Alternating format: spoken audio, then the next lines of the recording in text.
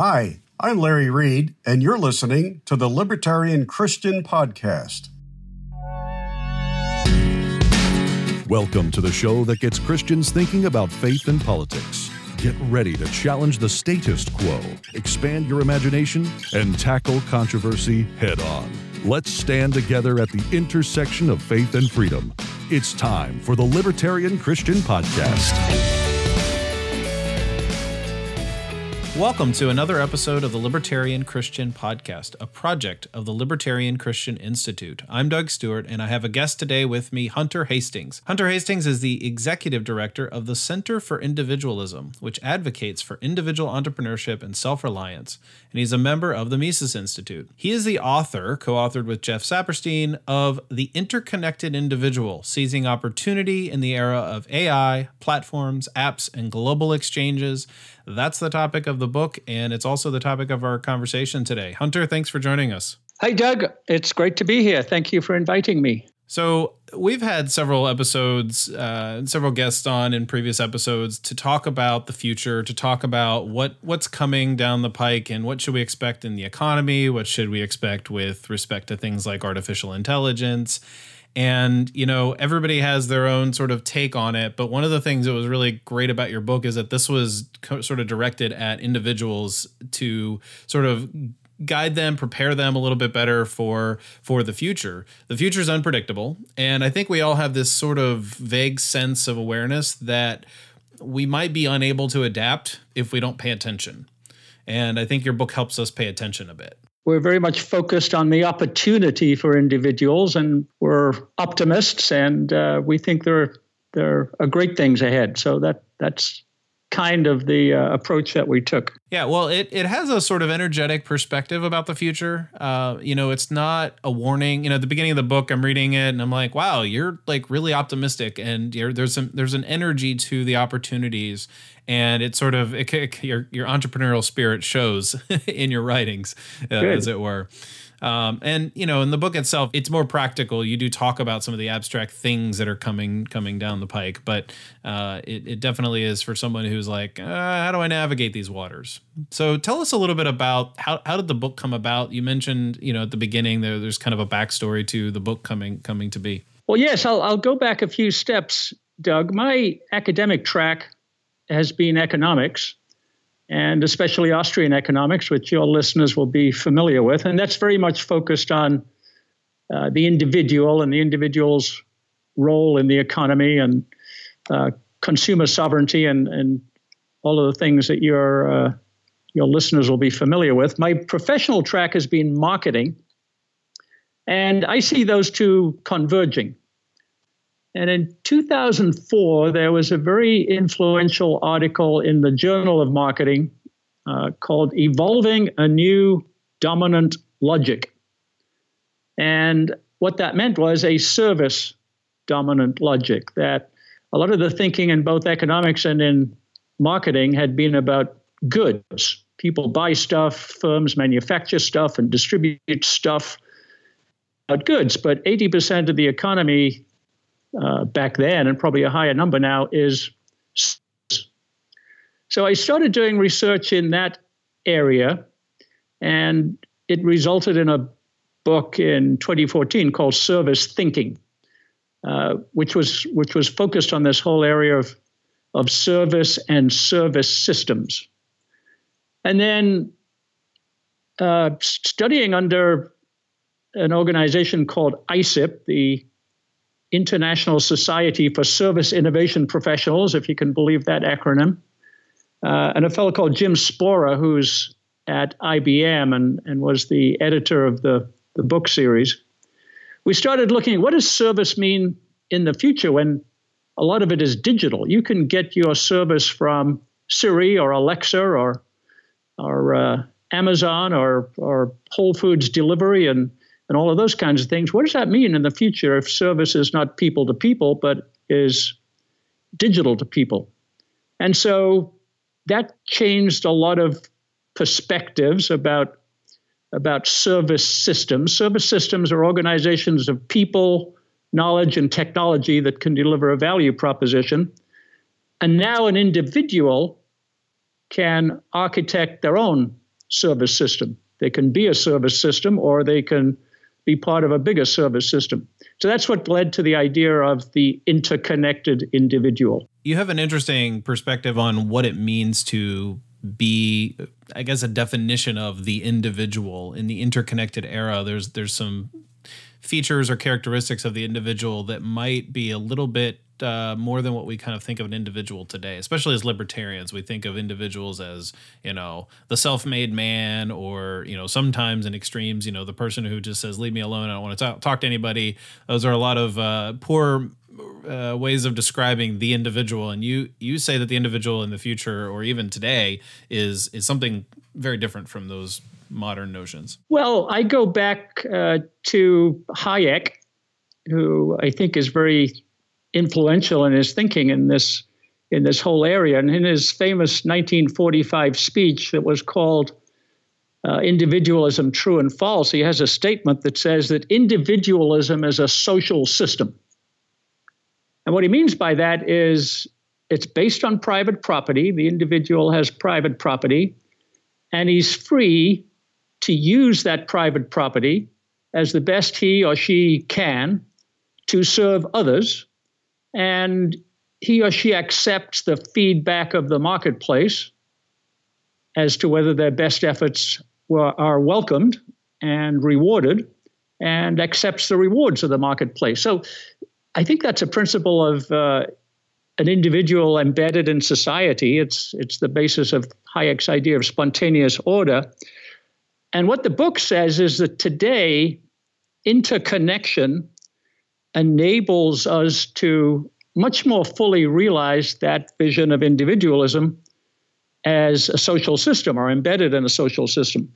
So a big part of the social system that Hayek envisaged was based on the exchange of knowledge and individuals having specialized knowledge. He called it the knowledge of time and place.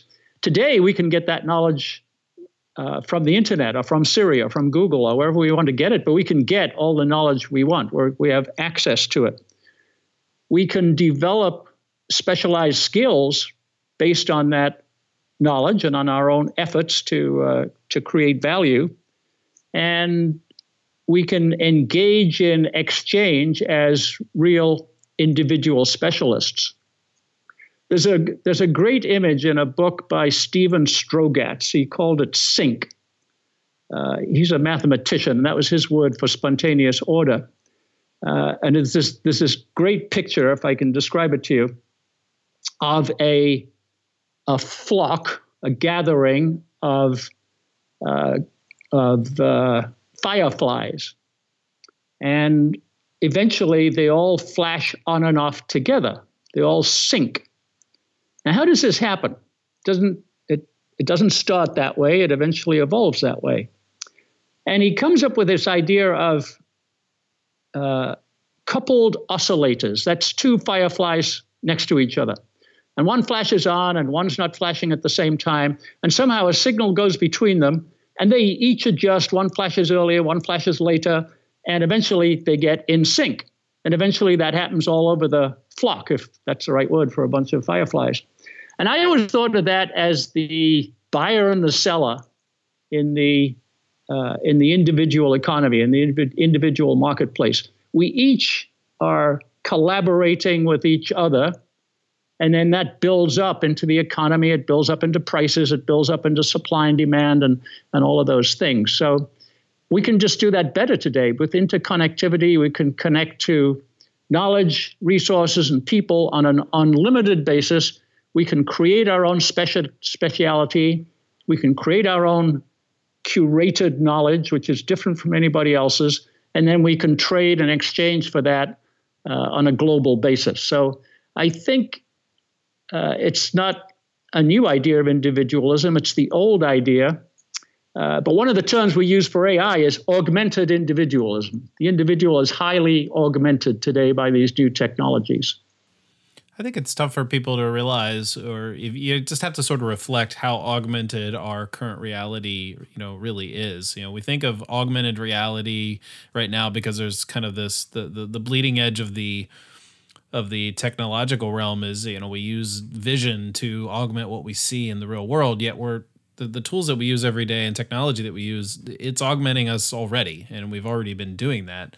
You and I are being augmented, in communication here. There's all kinds of automation stuff, automated stuff going on in the way that we're communicating through email, automatic things. So I appreciated your perspective in that we need to embrace the kinds of tools that will augment our abilities as humans. Yeah, and embrace and enthusiastically seize, I would say. So you're right. There's so many of them, and it behooves us to know what they are, how we can best use them as individuals, curate them for ourselves, build our own service system, but do it proactively based on our own values and our own understanding of ourselves and where we want to fit in and where we want to contribute. Do it proactively as opposed to passively. Yeah. I mean, part of the purpose of your book, and I'll just quote, it's to help people navigate a global marketplace with, quote, greater autonomy, mastery, and purpose. And that mastery aspect is, I think, what might feel a little scary because everybody in my generation, I'm not quite 40, and everybody, around my generation, I would say, has experienced the shift from traditional, here's how you master subjects, to we know there's a new paradigm coming, and the youth are probably going to enter that a lot more comfortably. But mastery, I would say, is almost a little bit scary because it means embracing it in a way that was different. I didn't master things in school the way I'm going to master the skills I need to succeed in the future. Yeah, we frankly stole those terms, greater autonomy, mastery, and purpose, from Daniel Pink's book about motivation. It's why it's how people seek better lives. It's self-direction, which is the autonomy part. People like to be self-directed, not think that they're being directed by external forces or somebody else in a hierarchy. I would call mastery better skills, which is less intimidating than mastery. Sounds like the top of the mountain, and it takes you all the time to get there. But it's improving your skills actively at all times.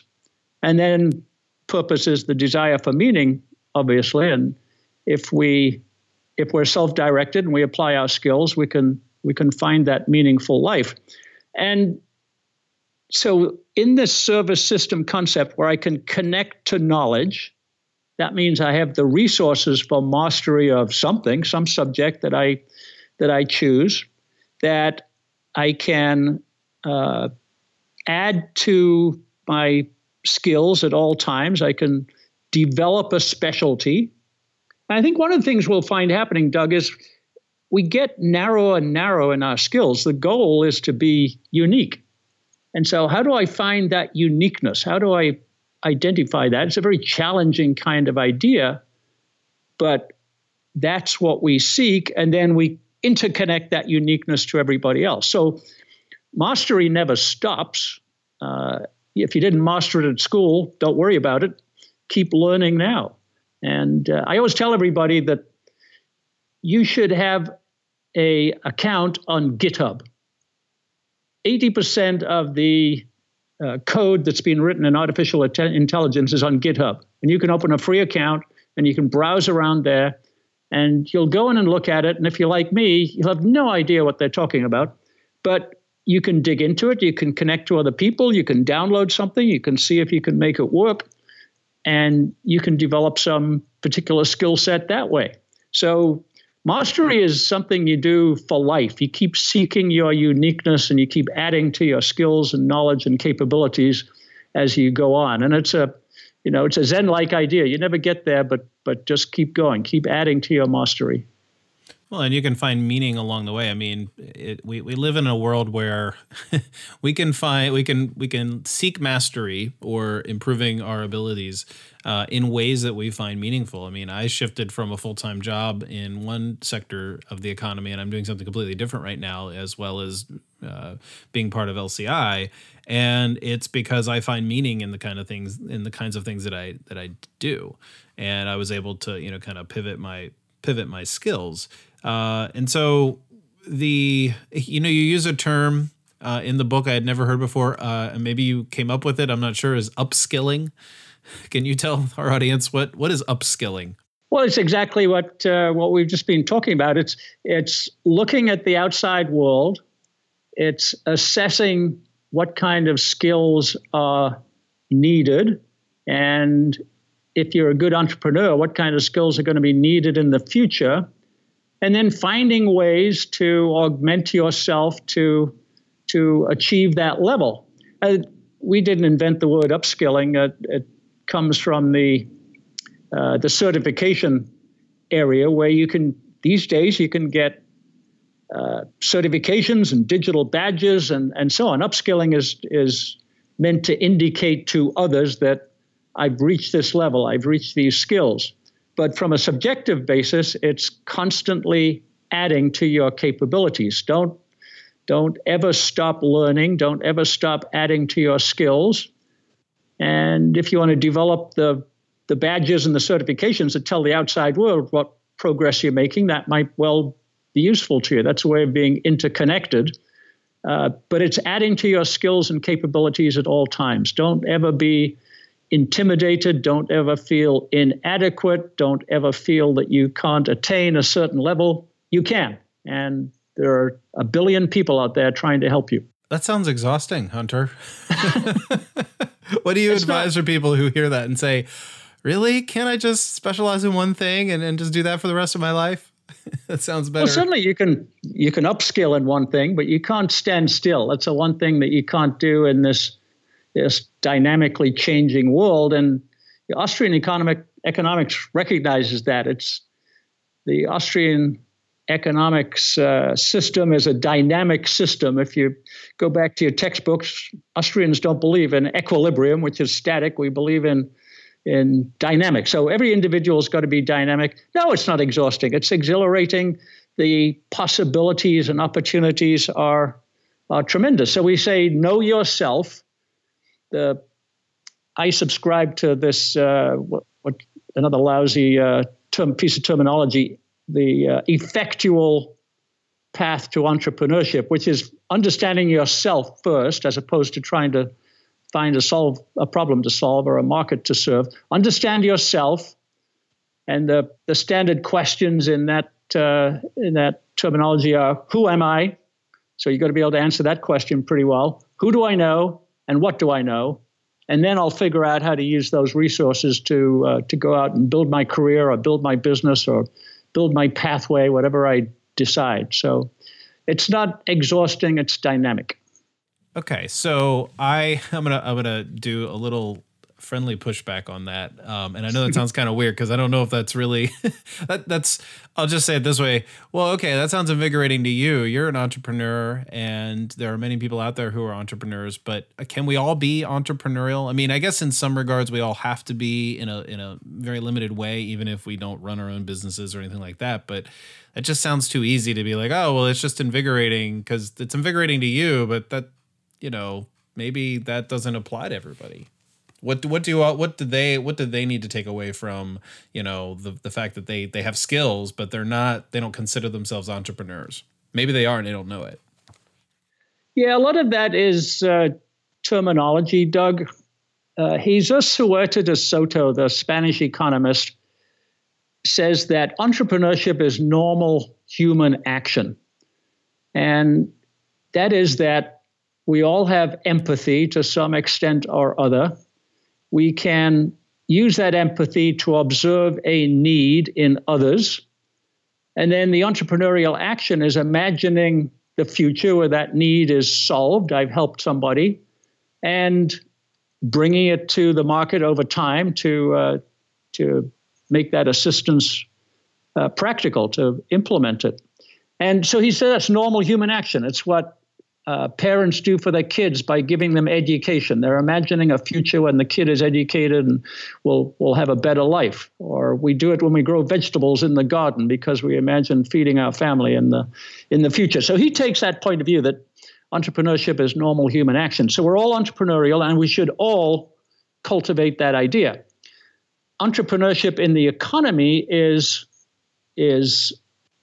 making money doing that, is imagining the future and rearranging resources to bring a service to the economy that or to other people that will be rewarded, and you'll make money. And so in the book, there's this concept of the individual economy. And that's our point about everybody being an entrepreneur. Figure out your own values, figure out your network, who you know, and then decide where you're going to fit in. And you could work for a corporation. You could plan a long career where you work for a corporation first, and then you start a business. Most startups in the USA are started by people in their 40s after they've learned something in the corporate world.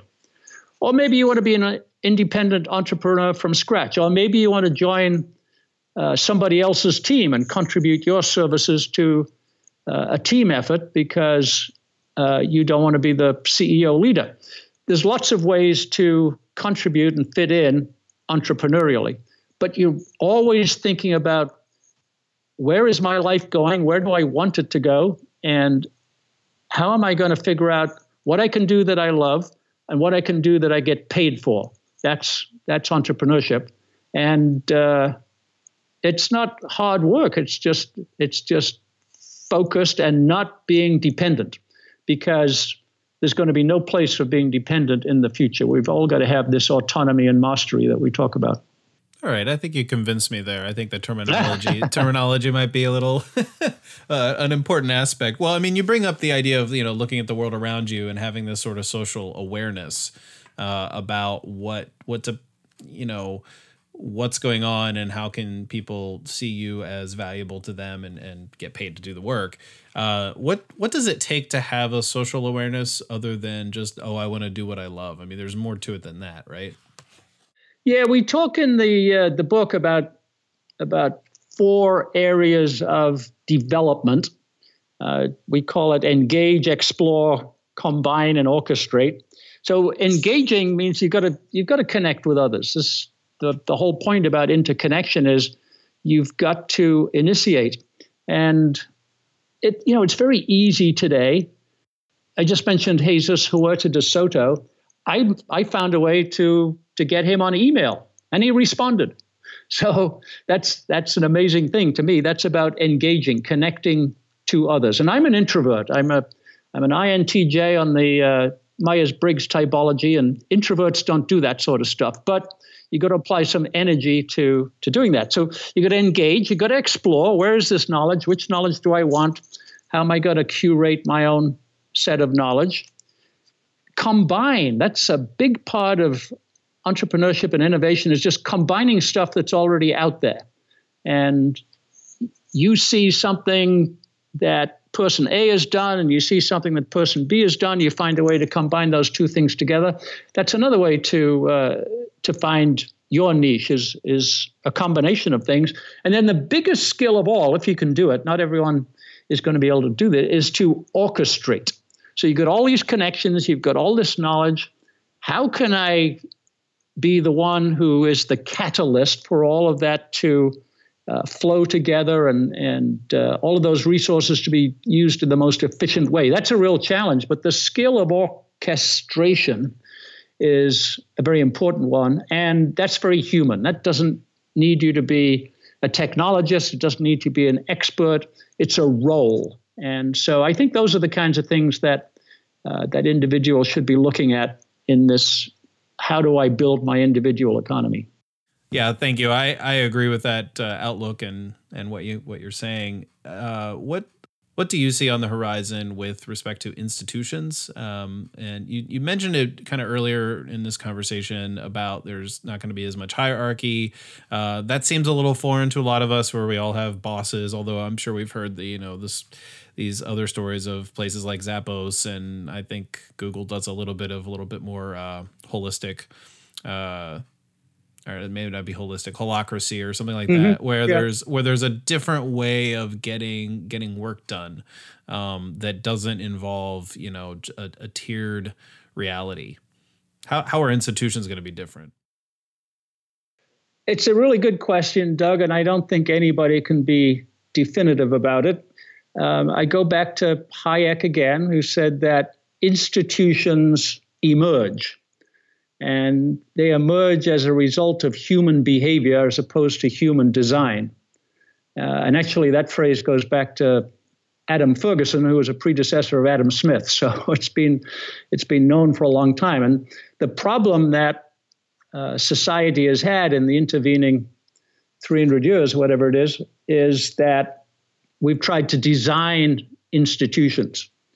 And hierarchy, a lot of that came out of military history. If you're going to send a soldier into the trenches or to face the oncoming infantry of your enemy, you need a hierarchy. So you got generals at the top to tell everybody through the hierarchy levels that someone's going to go get killed. And that was a useful form of organization for a long time. A new form of organization will emerge. I don't think anybody can tell you exactly what it is, but one form of it is networking. So networks are not hierarchical. They're horizontal and connected. There are some nodes that are stronger than others, and a lot of science of network effects that we're just beginning to learn. And then this idea of service systems. And a service system is, it can be small, like a family or a neighborhood or a small company of 10 people. And then that's nested inside a bigger service system. So I live in a little community called Rancho Santa Fe here. We have our own fire department and our own police and our own schools and so on like that. But we can't fight the wildfires that might come as a result of the California climate and other things going on here. And so we nest into the bigger service system of Cal Fire that helps us with that. And then Sempra Energy that has the helicopters, which will drop the water and kill the fires and so on like that. And that somehow that nested system of my primary contact is in a small service system, but that's embedded in a larger service system, and that's embedded in a larger service system than that for whatever purpose we're trying to achieve that's the future. And it will evolve. Money is a great example of an institution like this. The money institution we have now is designed. It's centrally planned. It's a monopoly of the government. And again, going back to my favorite author, Hayek, he wrote about competing private monies many, many years ago. I'm not sure how long ago, but maybe in the 30s or something like that. I'm not sure, but a long time ago. He had no idea that Bitcoin and cryptocurrency would eventually evolve. But his vision was, if it's not a monopoly, we'll have lots of competing private monies, and one of them will be the one that people trust, and that will emerge. So now we have what I call institutional innovation.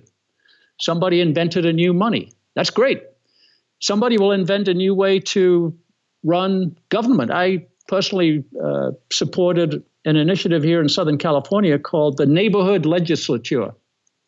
So in California, we have 80 assembly members and 40 senators for about 40 million people. So we have one senator per million people, let's say. And the neighborhood legislature would increase the representation level by 100. So we have 4,000 senators, one for every 10,000 people. And that will be more local. The representation will be better. We didn't succeed in getting it adopted, but something like that will emerge. So that's a very long answer to your question about what will happen to institutions. We'll invent new ones, and they'll run in parallel with the old ones until they prove themselves better. But it will be all based, I think, on individualism, decentralization, and privatization of institutions. Well, that long answer actually helps me segue into the next question, so that's great. Good, because you brought up blockchain, or you brought up Bitcoin and alternative currencies, But I'll make a comment on what you just said there, that the emerging technologies and methods and institutions will demonstrate themselves superior over time, running parallel to the old ones. And I've kind of always had that sort of outlook on how do libertarians win the day. It's not really about winning the day; it's more about winning the century, and that eventually the state's mechanisms will become obsolete because people don't need them anymore, or they maybe be an option, but we're here to innovate a better, more peaceful world. So yeah, I like that outlook. So you do talk a little bit about the blockchain. I think it's pretty common. I think most libertarians kind of know this, but I think in general, a lot of people think of Bitcoin as like, oh, it's just a currency, but it's more to it than that. But what's your perspective on Bitcoin, blockchain, digital currency, any of those things? Well, there's a lot of thinkers, good, smart, intelligent thinkers who believe that blockchain is actually a bigger innovation than artificial intelligence or the internet or any of these other great stair steps that we're negotiating. And the big reason for that is, to use your term, institutional, that it disintermediates, that on the blockchain you can privately and securely transact without the need for a middleman. And in our book, we highlight that in financial services. And in fact, there's a 2-column comparison between what financial services feel like today and what financial services will feel like tomorrow on the blockchain. And right now, financial services are expensive, and they tell us they're all the experts, and we don't know anything, and we have to follow all the rules and so on. And on blockchain, that'll be entirely different. So Bitcoin or one of the other cryptocurrencies, private money, is one way the blockchain will be implemented. Another one that I love a lot is there's a lot of musicians who are starting to publish their songs and their music on the blockchain. And you wrap a smart contract around that. And so anybody wants to transact, i.e. listen to it, will pay you some micro payment for that, and your intellectual property becomes a money flow. And the word that Don Tapscott used in describing that was a song becomes a business.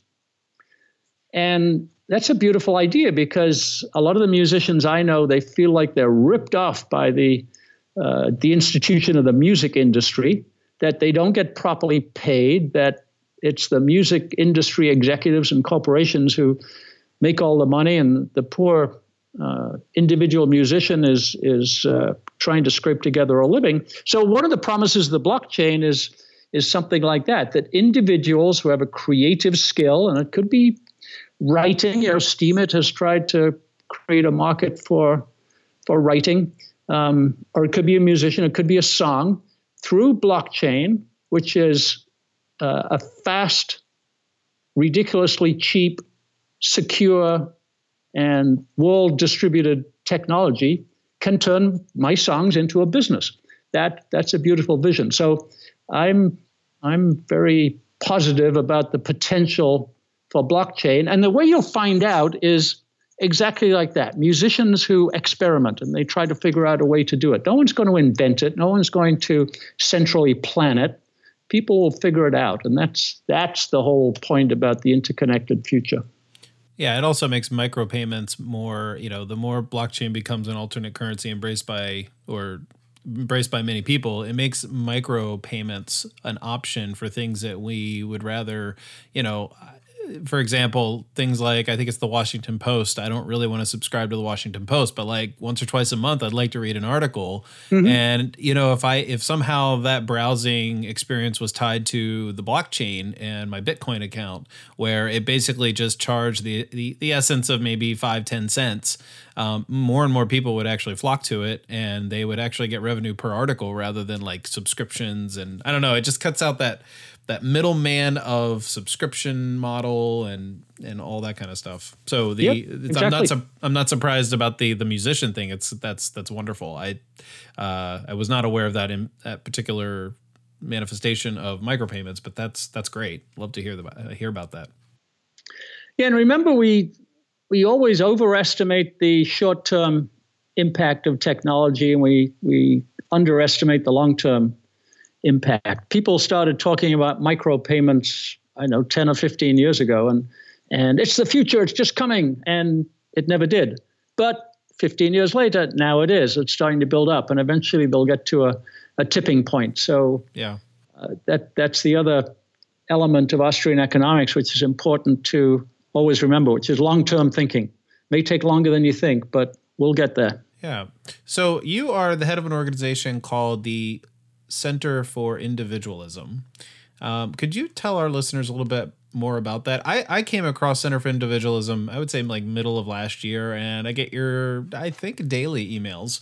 And you have like a weekly thought starter. There's just a whole lot of material there. But tell our listeners about the organization.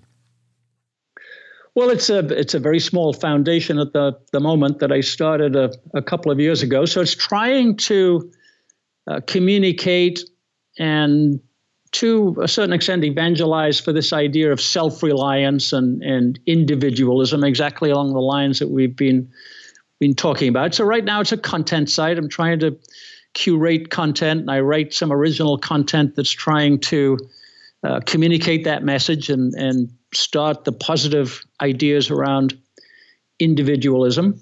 And where I'd like to take it is this idea of everybody can be an entrepreneur. And I'm trying to figure out, actually, Doug, the right way to do that. I'm thinking it's going to be educational. I do some work with Connor Boyack at Libertas with his Tuttle Twins series. I know whether you're familiar with that, yes. But so they're beautiful illustrated books for kids that teach them economic principles and the principles of free markets and libertarianism. And so I'm going to be talking to Connor about how we can expand that effort. I've launched a podcast called Economics for Entrepreneurs, which is on the platform of the Mises Institute, but is also on all the other podcast platforms.